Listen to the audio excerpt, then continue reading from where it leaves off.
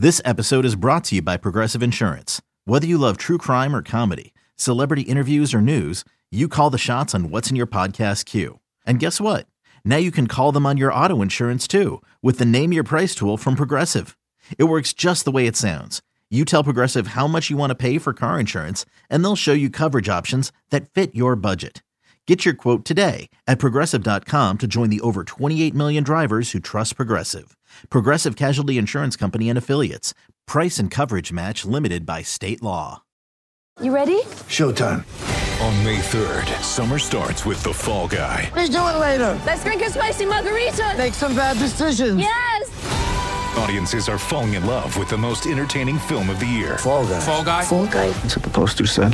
See Ryan Gosling and Emily Blunt in the movie critics say exists to make you happy. Trying to make it out? Nope. Because I don't either. It's not what I'm into right now. What are you into? Talking. Yeah. The Fall Guy. Only in theaters May 3rd. Rated PG-13. You're tuned in to Heat Check with Trista Crick. On this episode of the Heat Check, the last 72 hours saw 3 of the most incredible games in NBA history all happen on the same weekend. And you know what? We all witnessed them. I at least witnessed them. From Dame 71 to the Lakers' 27-point comeback against Luka and the Mavs to the second highest scoring game in NBA history. It was a historical fiesta for NBA fans. Plus, we get into the hiring of Quinn Snyder for the Atlanta Hawks, which could you say trash, dumpster fire, train wreck? As well as a little bit of news from around the league. Can't wait to get into it, so do me a favor, Nick. Drop that generic-ass beat.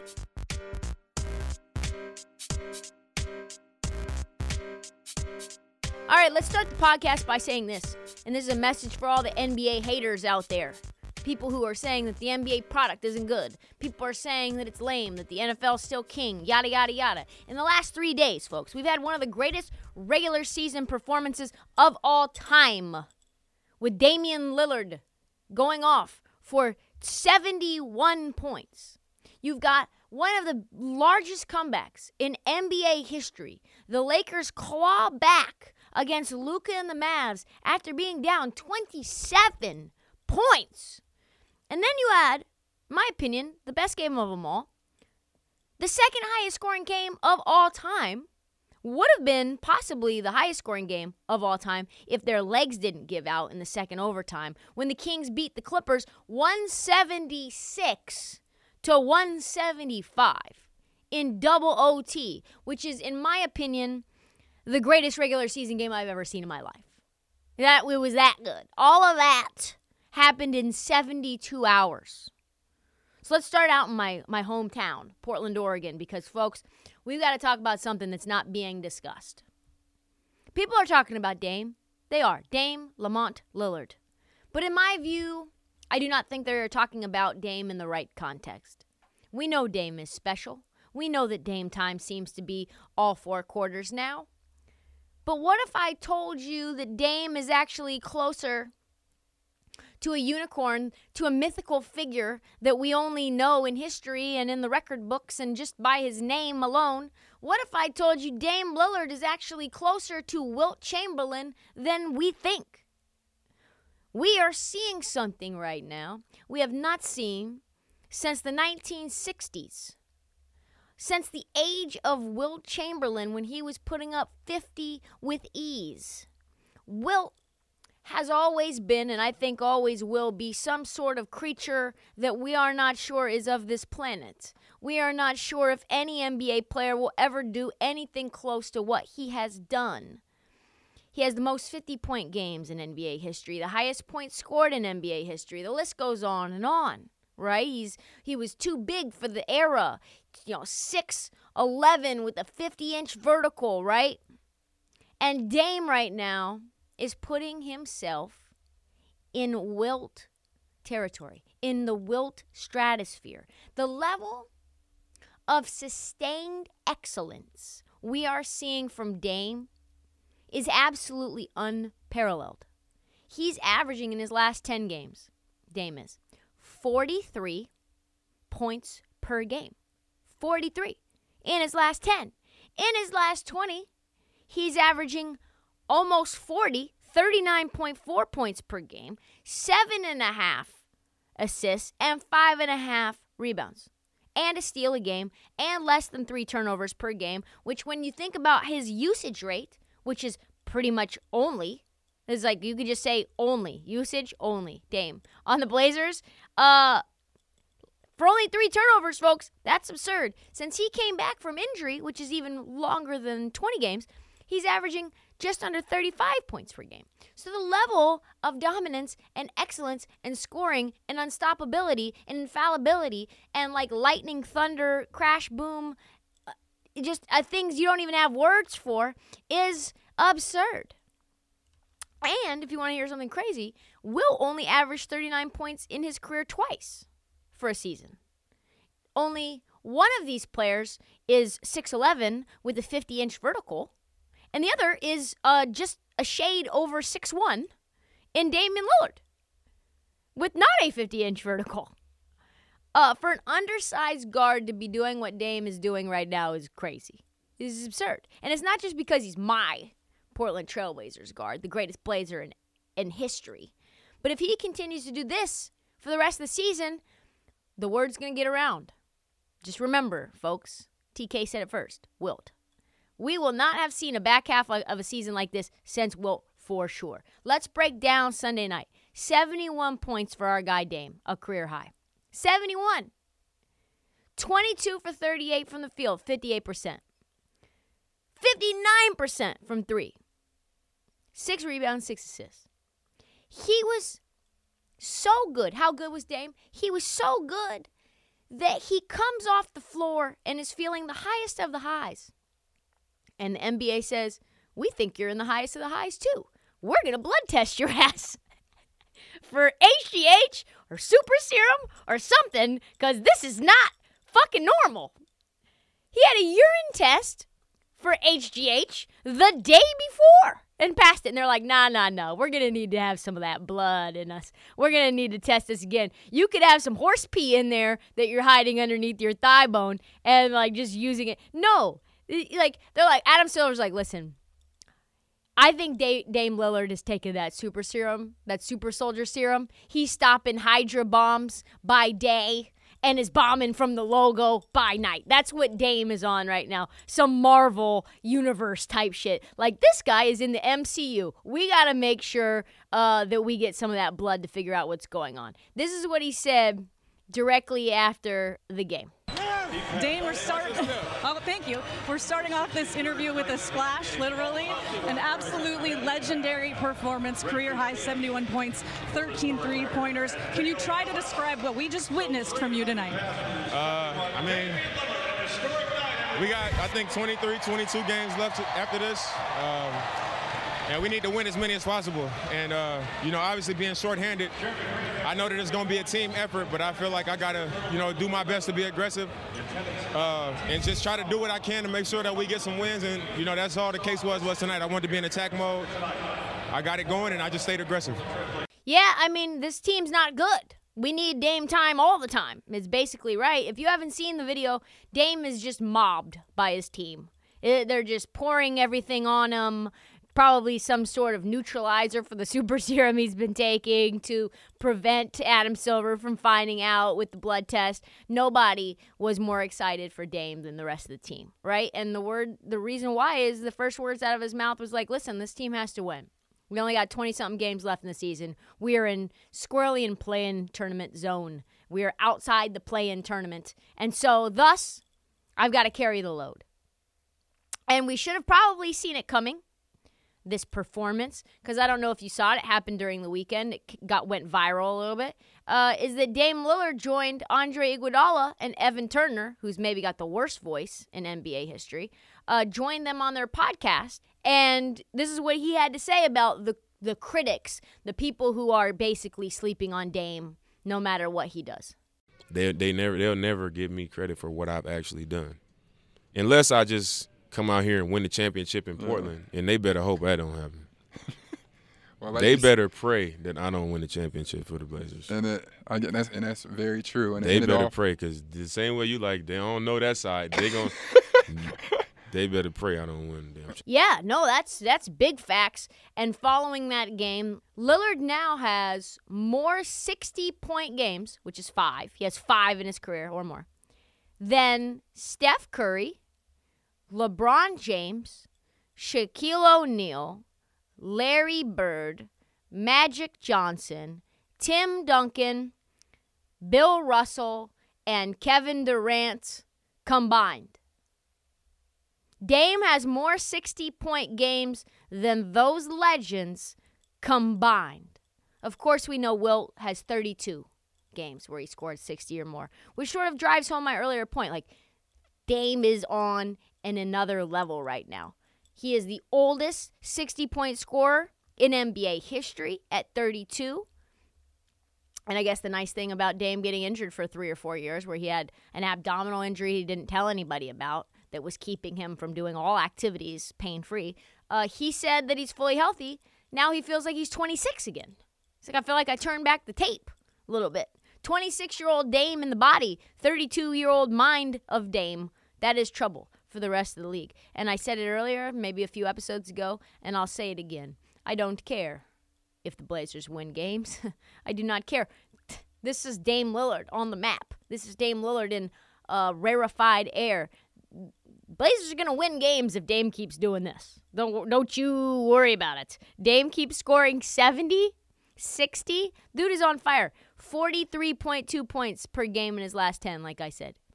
This is ridiculous. He should be in the MVP category. If the Blazers were doing anything but sitting there at the bottom of the standings, he would be top 5, top 3 MVP.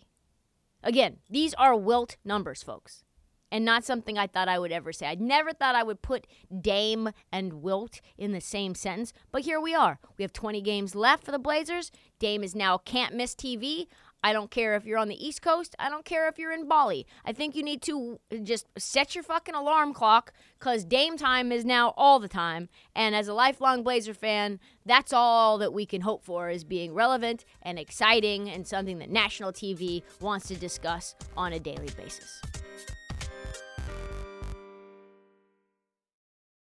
With threats to our nation waiting around every corner, adaptability is more important than ever. When conditions change without notice, quick strategic thinking is crucial, and with obstacles consistently impending, determination is essential in overcoming them. It's this willingness, decisiveness, and resilience that sets Marines apart. With our fighting spirit, we don't just fight battles, we win them. Marines are the constant our nation counts on to fight the unknown, and through adaptable problem solving, we do just that.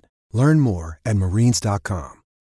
When you need mealtime inspiration, it's worth shopping Kroger, where you'll find over 30,000 mouth-watering choices that excite your inner foodie. And no matter what tasty choice you make, you'll enjoy our everyday low prices, plus extra ways to save, like digital coupons worth over $600 each week. You can also save up to $1 off per gallon at the pump with fuel points. More savings and more inspiring flavors make shopping Kroger worth it every time. Kroger, fresh for everyone. Fuel restrictions apply.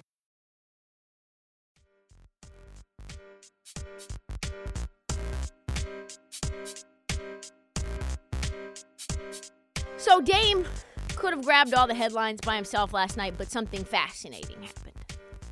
Something, as a Blazer fan, I don't really care to discuss, but for the people we will. For the people we will not brush it off and discard it as an anomaly or as an abhorrent situation. The Los Angeles Lakers were in Dallas, and they might have saved their season by staging what would also be something historic in their comeback. But it wasn't just the comeback. The coming back, that's fine. The comeback itself was amazing. And that would have been worth talking about anyway. But it's how they came back. It's not just a barrage of threes, which, let's be honest, the Lakers are never going to give you a barrage of threes. But what it was lockdown defense against one of the most difficult guys to defend and stop in the league, Luka Doncic. One of the most unguardable dudes in league history. Plays at his own pace, is absolutely a load on the court. You cannot move him, you cannot stop him, and yet the Lakers did. Kyrie and Luka ran off to a huge first half lead. Looked like the Lakers were cooked. They then rallied. as we'll get into. Vanderbilt and Austin Reeves locked down Luka, while LeBron looked really good and AD pretty much looked like he should be the guy that the Lakers run their offense around. The Lakers end up stealing a win that they should not have won, but absolutely needed on the road. Huge W for a team that most people have written off even after the trade deadline. And as a world-class, lifelong Laker hater, it pains me. It pains me to say that the Lakers are just not the same team as they were before the deadline. They were dead. They were barbecued chicken. They were not just barbecue chicken. They were a little piece of coal inside of the barbecue. Like, that's how cooked they were. They had been on the grill a long time. And if they had, and even Windhorst said this on his podcast, if this roster was the roster that they came into the training camp with, they'd probably be a 5 seed, 4 seed. This is a really good roster. Top 6 team in the West for sure. Probably most of it having to do with Jared Vanderbilt, a player that nobody seemed to feast after at the deadline, which made no fucking sense. Malik Beasley, who can shoot.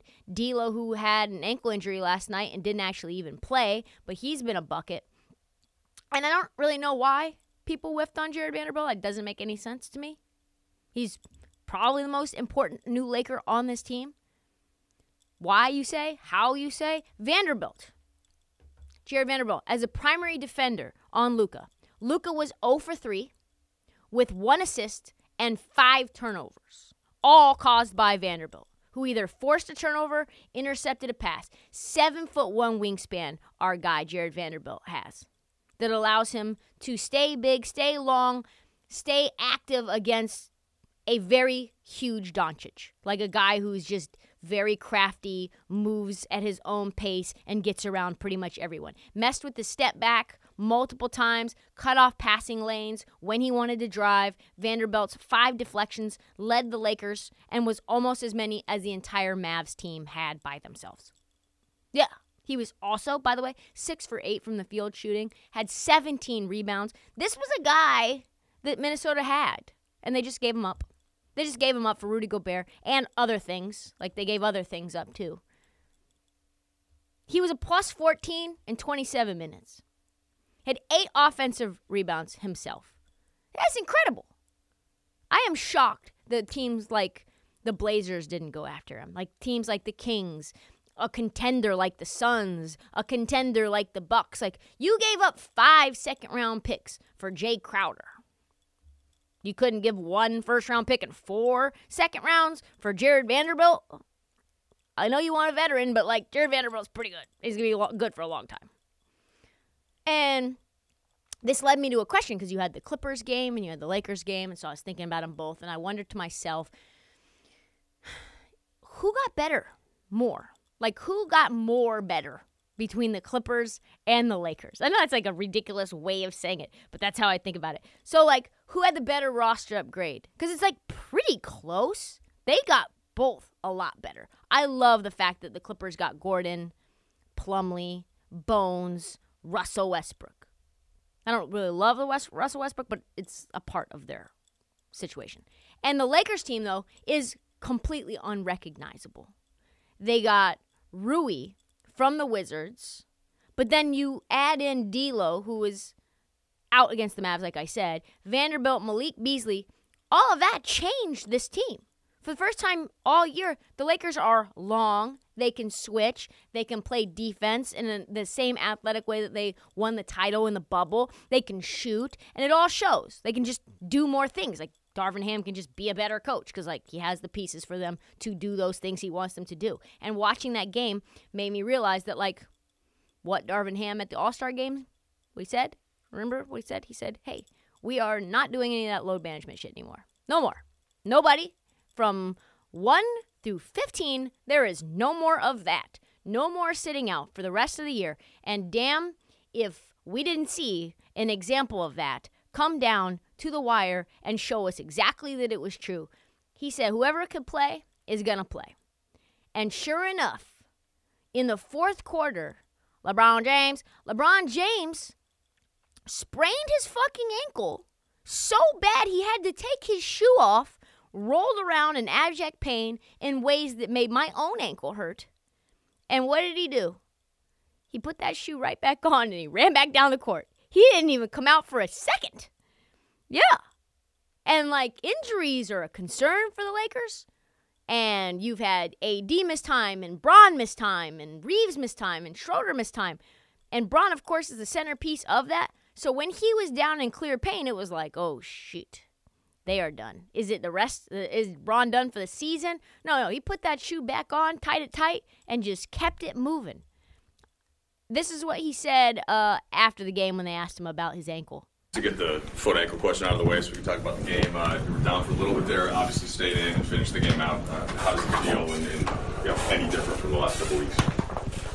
It's been better, that's for sure, but definitely wasn't going to go to the locker room and not finish the game out tonight.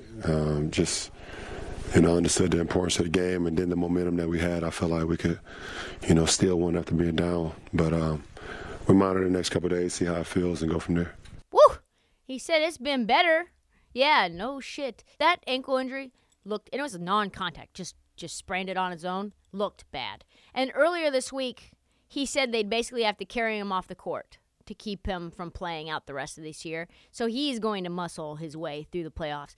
And that was not hyperbole. He gutted that game out. When the Lakers needed him, he continued to play on what is probably a very painful ankle injury. And so when LeBron is 38, this is a 38-year-old man.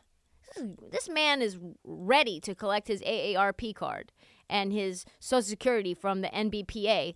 And when he's out there risking further ligament damage, Bron is not allowing anybody out there like Malik Beasley to do any shenanigans. Like, there is no more Disney. There is no more paper, skin, and bones of whatever they say, glass for Anthony Davis. No more street clothes AD. It stops right now. If he's putting his body on the line, then AD sure as hell is going to be doing the same, and to make sure that everyone else is going to do it as well. And so, as much as I hate to say it, because I do, the Lakers are really fun. Yeah, they're really fun to watch. They are. They're like the most fun that they've been since LeBron got there. They're really dangerous. They play really good offense and defense. If they make the play-in tournament, I would be worried if I was the other team. Like, if you're the Warriors and you play the Lakers, it's basically the exact same thing that happened the year before, or the time before, when it was 2021. And it's night-night sleep mask for our Dubs. Like, if you are the team that plays the Lakers in a 7-game series, also have fun with that. Like, have fun with that dogfight. You remember New Orleans when they played the Phoenix Suns last year, and then things were so bad for the Phoenix Suns in that 7-game series that they all got COVID, and they just died against the Mavs the next round? That's whoever plays the Lakers in the first round. Maybe the Lakers don't beat you, but they beat you in continuity where you're basically knocked out. Put so much pressure on you that you're going to be so sapped that whoever you play next is just going to cruise. Just cruise along. Suns, looking at you. Nuggets, looking at you. Mavs, looking at you. You better fucking pray you don't get the Lakers in the first round, or it is going to be night-night sleep mask. And this team is fascinating. They are fun. And why didn't they do this before? Like, why? I don't know how Rob Pelinka pulled it off, but I tell you what, he just finally did something that a GM is supposed to do. The next 20-something games are going to be very interesting.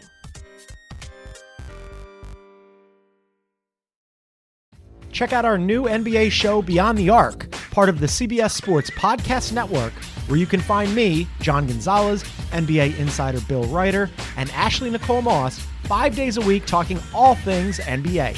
Whether you're looking for insightful discussions, upbeat commentary, breaking news, interviews, or coverage of all the biggest stories in the NBA, our new show is the place to be 5 days a week. Download and follow Beyond the Arc on Apple Podcasts, Spotify, and wherever you get your favorite podcasts.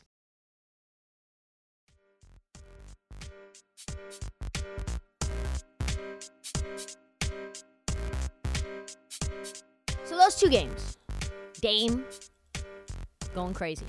Lakers, historic comeback. Still not the greatest thing I saw in the weekend. Not even close. I don't even know how to describe what I watched. I'm not sure. The Kings and the Clippers. The Clippers were down 14 points with 3 minutes left to go, and the Clippers statistically had a 98% chance of winning, according to ESPN stat metrics. Narrator, they did not win that game, Clippers. They lost. And the Kings and the Clippers game ended with 2 overtimes, 351 points scored. The live over, the total in the game for bettors, was 290.5, which is an absurd number in its own right. At the end of the third quarter, it hit the over with 3 minutes left to play in the fourth quarter, and it sailed almost 60 points over that stat line. Crazy. It was the second highest scoring game in NBA history. But it was, to me, that actually cheapens it a little bit, because it was a lot more than just a barrage of points, right? You had a drama, a storyline the entire way. First of all, you knew that the Clippers are trying to come back in the standings against their division rival. Anyone who has the Kings to win this division. This is a very important game as the Clippers try to claw in. It's Russell Westbrook's first game as a Clipper. He had massive impact in that game as the Clippers' offense was running much faster, much smoother. Anytime he was on the wing and got the ball, he attacked. Got Domantas Sabonis in foul trouble. He had 17 points, Russell Westbrook, 7 for 13 shooting, +3 when he was on the court. That was an important showing for Russell Westbrook. And second, although you're going to want to say, well, it was all offense. That's all it was. No defense was being played. That's why I hate the NBA, blah, blah, blah. That's not true. Nothing could be further from the truth. Both teams, yes, they shot 60% from the field overall and almost 60% from 3, both of them. But you had some incredible Kobe Bryant-like shot making going on. You had multiple defenders draped on players, traps, and you had fucking Kawhi Leonard step back 3 with 2 guys in his grill, and he's just hitting that. That was the kind of offense that we got to see. And in the final 3 minutes, the Kings caused turnovers on 5 consecutive possessions. Fox himself responsible for three turnovers in a row. You had bench players scoring 40+ in Malik Monk, going crazy with his best friend. There were multiple seemingly knockout punches thrown, mostly from the Clippers to the Kings. Multiple comeback runs. Key players in foul trouble like Domantas Sabonis. Westbrook fouled out. So did Sabonis. Kawhi Leonard, 12 for 14 in that game at one point. Pretty much unstoppable no matter what you threw at him. One shot looked like it was the first bad shot he had thrown up all game. Shooter's touch, roll right in. It was incredible. Paul George hit a half-court shot at the end of regulation that would have robbed us of the 2 overtimes, but he was a millisecond too late. You had star players sitting out the second overtime because, fuck it, dude, we can't do this anymore. We've got load management to deal with. Paul George sat out the second OT. It was one of the most entertaining games I've ever seen on a basketball court. And it came down to a missed 3-pointer at the end of the second overtime, which, by the way, was bonkers because why is Norman Powell involved in the offense in any way when Kawhi Leonard is right there underneath the basket and definitely will draw a foul when you're down 2? I don't understand. Down 1, actually. I don't understand it. Why shoot a 3 in that scenario? But it was also something important there. The real reason that I enjoyed this game so much. Man, the Kings are gritty. They are never stopping. They are hard rocks. You talk about guys who just, when they get down, they just lay down and stay down. They are not going to lay down. They are the product of Mike Brown and the symbol of a winning coach who has brought a culture that people thought would not be possible for this organization. A coach that said at this part of the season, right now, after the All-Star break, with only 20-something games left, he said, yo, this is when the real season starts. This is it, really. Like all the other bullshit, yeah. That's all fun and games. This right now, this is when teams say, oh, like we got to get ready for the playoffs. We got to solidify our spot in the standings. This is where he said the Kings are going to be hunted. We are now the hunted. Have you ever heard anyone say that about the Sacramento Kings? Like, they are coming for us.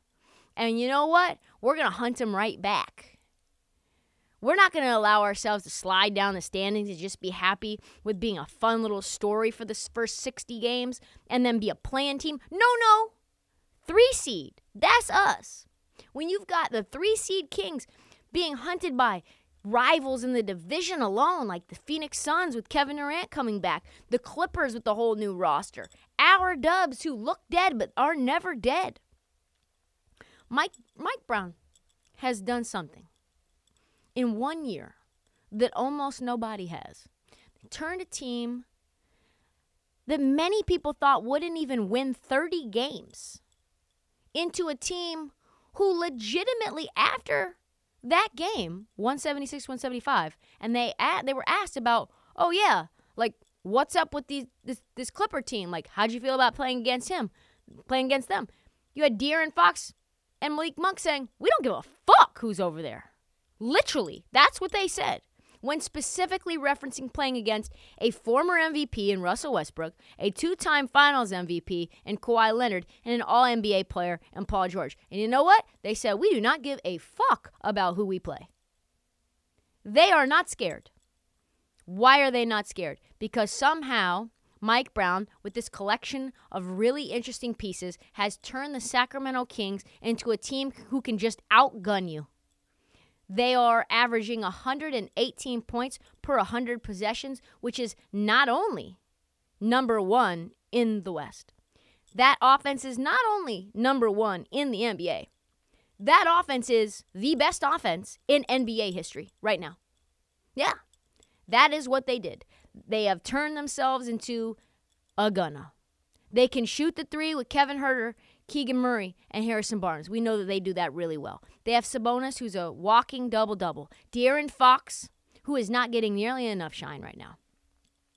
Averaging over the past month 32, 7, and 4 on 54% shooting, and is legitimately the best clutch player in the NBA. First in clutch points, first in field goal percentage, first in paint points, first in points off of turnovers, and first in fast break points. All of those for our guy, Foxy.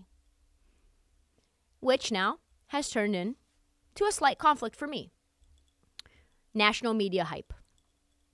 The Kings are now getting national media hype. On one hand, I was pissed that nobody wanted to give Sacramento any, even hope that they would do anything, if even mediocrity, before this. Like I said, oh, maybe I'm crazy for thinking there'll be a play-in team.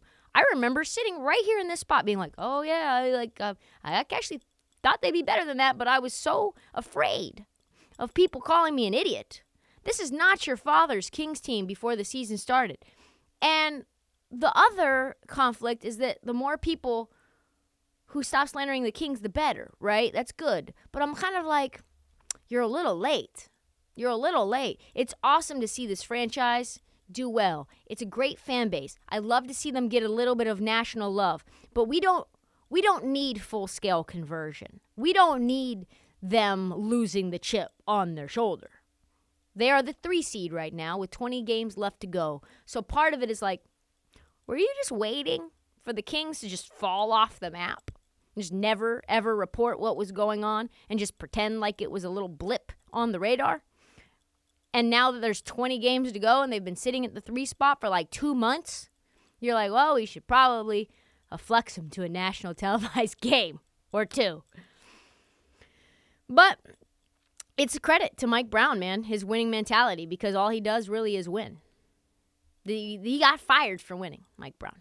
41-25 as the coach of the Lakers, and he got fired 5 games into the next season after he took over for Phil Jackson. Like, that's how much Mike Brown wins, is like, even that level of success wasn't good enough for the Lakers. And the Lakers, since him, outside of the bubble, have had 8 of 10 losing seasons. since he's coached them. So there's that. He spent 7 years in Golden State, as we know, which you already know what time it is there. Lots of winning. He spent time in Cleveland, which you know, a lot of winning with LeBron James. And very typically, the media was very late on Mike Brown as well.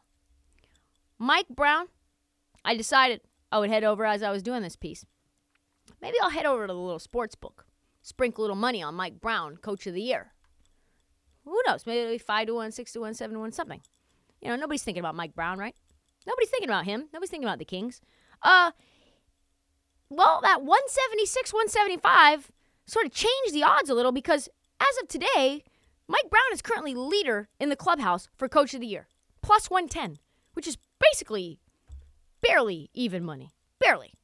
There's no value there. You heard that right. A Sacramento Kings head coach is the odds-on favorite to win Coach of the Year.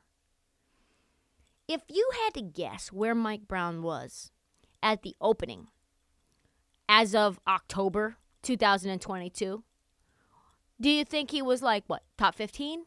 Top 20? Top 25? None of those. So it was Chris Finch at 10-1, was number one, leader in the clubhouse. Ty Lue, 12-1, makes sense. That Clipper team had a lot of steam. Joe Mazzulla didn't make any sense. Boston Celtics had just come from the finals. You have to improve a lot in order to get Coach of the Year. How is he going to do that? 14-1. Willie Green, 15-1. A lot of steam on the Pelicans and them being great in the West. Michael Malone, I guess you thought already everybody was going to be healthy for the Denver Nuggets. J.B. Bickerstaff at 6, at 16-1. Makes sense. You got Donovan Mitchell.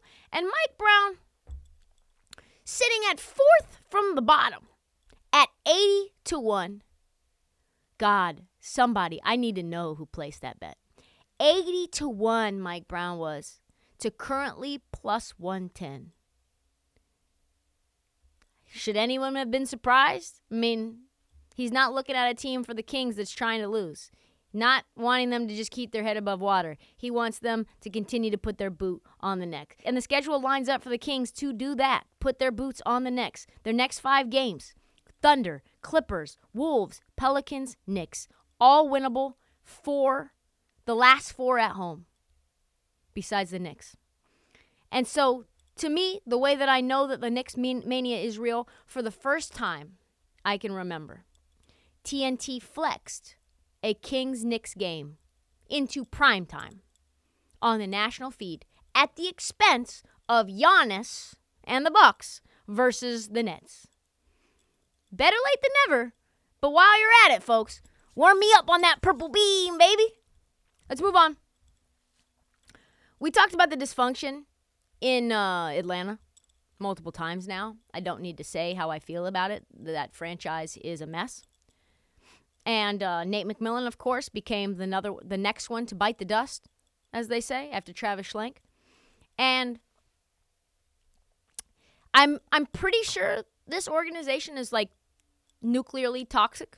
But the way that I know for sure is that when asked about Nate's firing, Trae Young said he was, quote, honestly surprised by it. The most amazing thing, I think, about that statement is that it's only 2 words and both words are lies. Like both words are lies. Like honestly surprised. You were neither of those things. Trae is not being honest. That negates the first word. And he was definitely not surprised because he definitely made that firing happen. Either subliminally or very overtly, given the fact that Sham said that the Hawks were trying to get him to resign for multiple weeks before actually firing him. So definitely not surprised and definitely not honestly surprised. So the Hawks apparently were just interested in one candidate, Quinn Snyder, who's a really, really good coach, but not a great fit in my opinion. I like him a lot, but this guy's got to have PTSD for Rudy Gobert and Donovan Mitchell. Like, has to. He probably aged him. Did you see what he looks like? Quinn Snyder at the end of that thing looked like he needed cocaine just to stay awake. He looked like he needed all-nighters, rails on top of rails, bitches, money, parties, disco balls, just to continue doing his job. How is he going to do in Atlanta? How is he going to deal with a reboot with Trae Young? more cocaine. I don't know how that's going to work, dude. I do not know. He's got a 5-year deal now, with one of those years being now, which I think is funny. Like, the first year is 20 games. Get your money, guy, I guess. Money has not been disclosed yet. I can't wait to find out what that number is. I cannot imagine he wouldn't have benefited from waiting until the offseason. Better jobs would have come open, but they must have given him the bag. But now he's in Atlanta for the foreseeable future. And now he's also lying, trying to be optimistic because he's got his money too. He said this, I think players want to get better. I think they want to be coached. The relationships are what allows you to coach them effectively. How did it work when Donovan Mitchell and Rudy Gobert didn't like each other? How did that work? How is it going to work when John Collins is still on this dogshit team and Trae Young won't pass him the ball? Do you not understand what Trae Young does? Trae Young just dribble, shoots from 30, floater, lob, maybe drive and kick. He does not have a reputation for being like a coachable player. He does not have a reputation of like Trae Young has constantly improved throughout the course of his NBA career. Trae Young is averaging the worst percentage from 3 in his life right now. He's actually regressing. So for Quinn to be like, I think players want to get better inherently is a lie. In fact, only about 5% of players in the NBA want to actively get better and actively coach. The other ones want to coast. That's what they do. They want to enjoy their money, enjoy their life, be a human being, and hoop. That's what they want to do. What do you think Trae Young's going to do when you're like, hey, we're actually running things through DeJounte Murray now? No, I don't think it's going to be good. When you ask Trae, like, hey, how do you feel? We need to know if you're playing tonight. And he tells you, fuck off. I'm going to decide last minute. How are you going to deal with that? It's like, I'm going to let you know at game time. How will I know? I'll be there in my uniform. How will you not know? I won't be there on the bench at all, like he did to Nate McMillan. There is a decent chance this goes sideways. Like this, I'm saying it now, February 27th, 2023, this thing could go off the rails in 12 months. If there is any hope for a rapport between Quinn Snyder and Trae Young, you can thank Donovan Mitchell for that. According to reports, Snyder and Trae Young are both expressing an enthusiasm to begin working together. Donovan Mitchell profusely praised Snyder in a private conversation with Trae Young and told him how instrumental the coach had been in his own development into an all-star. Also, quick little note, nobody asked Rudy Gobert his opinion. Rudy Gobert was not stumping for Quinn Snyder. But if Trae is looking at Quinn as someone to help him get in a new stratosphere, maybe that will work. But that will actually require some level of self-awareness, some level of intrigue and coachability, court awareness, just all kinds of things. Better shot selection, which is pretty much a tall task, which we've seen very little from Trae Young. All of this begs the question, which I'm sure someone will ask Quinn Snyder sooner than later. Quinn Snyder, who is harder to coach, Rudy Gobert or Trae Young?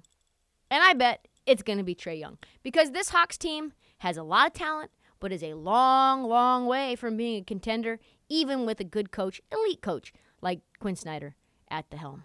That's all the time that we have for this episode of the Heat Check. Check back Friday morning for an all-new episode. Do not forget to watch the feed for past episodes and interviews and for bonus episodes that drop unexpectedly throughout the week. And please follow the Heat Check as the season heads towards the playoffs. Download, subscribe, tell your friends, every single one of them. And follow us on social at This Heat Check and at Trista Crick on TikTok because you know what? The Heat Check never sleeps, especially during a record-breaking weekend like this past one. We'll see you next time, folks.